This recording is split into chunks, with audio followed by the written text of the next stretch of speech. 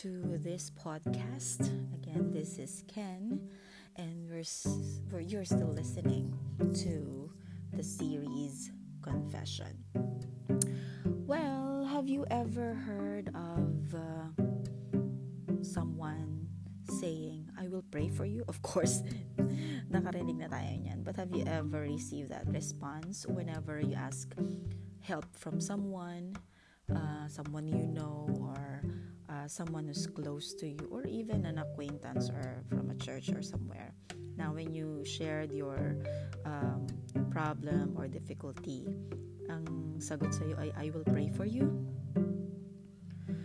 Yeah, it's a good notion na whenever somebody asks for a help, that we pray, or our first response is to pray for that person, which is actually good. However, many times people use this as an alibi or a scapegoat from not extending help, especially material help for people. So this is my confession. I myself was guilty of this as well in the past.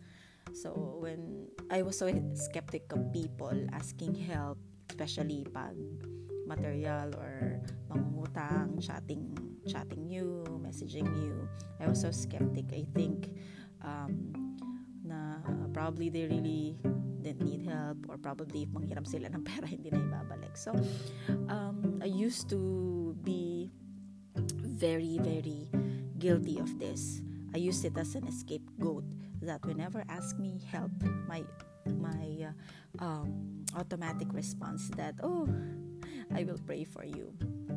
Naka-encounter ka na ba ng ganyan? Or ikaw din ay nasa estadong ganyan? Well, many times when we see the need of others and when people come to us for help, ito yung ating automatic response. We will pray for you. Well, let me just emphasize, there's nothing wrong in praying. In fact, it should be our first go to whenever or whatever we come across with situations, difficult situations or whatsoever. But then God wants us to look after those who need. Prayer is so essential, but if God gave us the ability to provide for other people, we should not deprive the needy to experience the love of God through tangible help. Baka ikaw na or tayo na yung tinatap ng Lord na maging kasagutan sa kanyang prayer. So prayer and action are both needed to express compassion. So we really need tangible expression of compassion. Kasi nga, sabi nga, compassion is a love in action. Now, another confession is that way back, like a couple of years ago, ang baba din ng aking parang yung compassion ko napaka-biased, like to people who are begging, because I had this experience na in the past, like when I was in college, na I was so really broken-hearted with people, lalo na nakikita ko matatandang nanghihingi.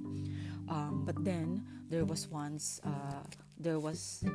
this one morning na napadaan ako dun sa isang area na may lagi namamalimos na matanda. Nakita ko na hinahatid sila nung medyo bata-bata pa sa kanila, mga malalakas pa ang katawan, and I felt like totoo nga na baka na sindikato sila, pinagkakaperahan sila. So I lost it, that compassion, I lost it. But then, the Lord is still calling us to be compassionate. Kasi nga siya rin ay compassionate sa atin. So, tayo yung pinili ng Lord na mag-show ng compassion. Sabi nga sa Colossians 3:12, therefore, as God's chosen people, holy and dearly loved, clothe yourself with compassion. So, kindness, humility, gentleness, and patience. So, many times we mistaken compassion as pity or awa. We pity others. But compassion is more of not just a pity, it's more of feeling sorry for what they are going through, that leads us to action, to help. We want to alleviate them from that situation. And God asks us not to pity them, but to have compassion on them. Compassion is, again, love in action. So we don't just feel sorry for the poor, oppressed, injustice, and the like, or even people around us, mga taong nangangailangan.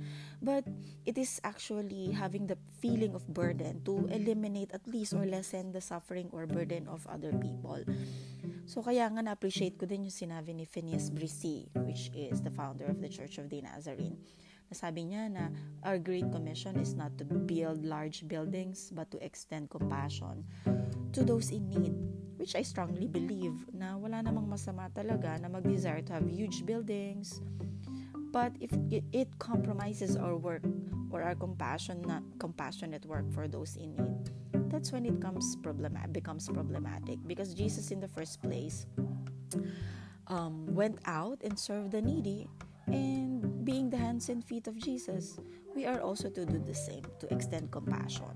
And many times, or most of the time, I notice or experience na meron din mga believer na skeptic about helping out people.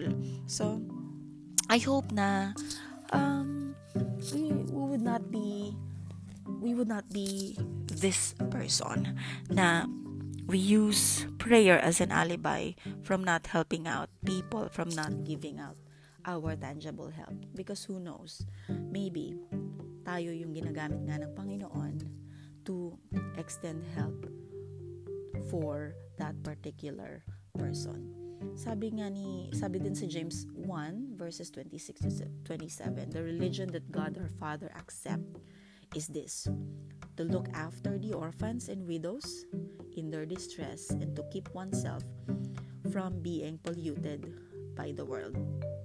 Let me just close this episode by this statement from Desmond Tutu, a compassion advocate. He said, compassion, it's not just a feeling with someone seeking to change the situation. If you are going to be compassionate, be prepared for action. So let's continue journeying with God and being compassionate to one another, praying for one another, and most importantly, responding to the need of others, especially if God gave us the ability to do so. May this confession today encourage us and challenge us to be the hands and feet of Jesus to our brothers and sisters who are in need. God bless us all and have an amazing day.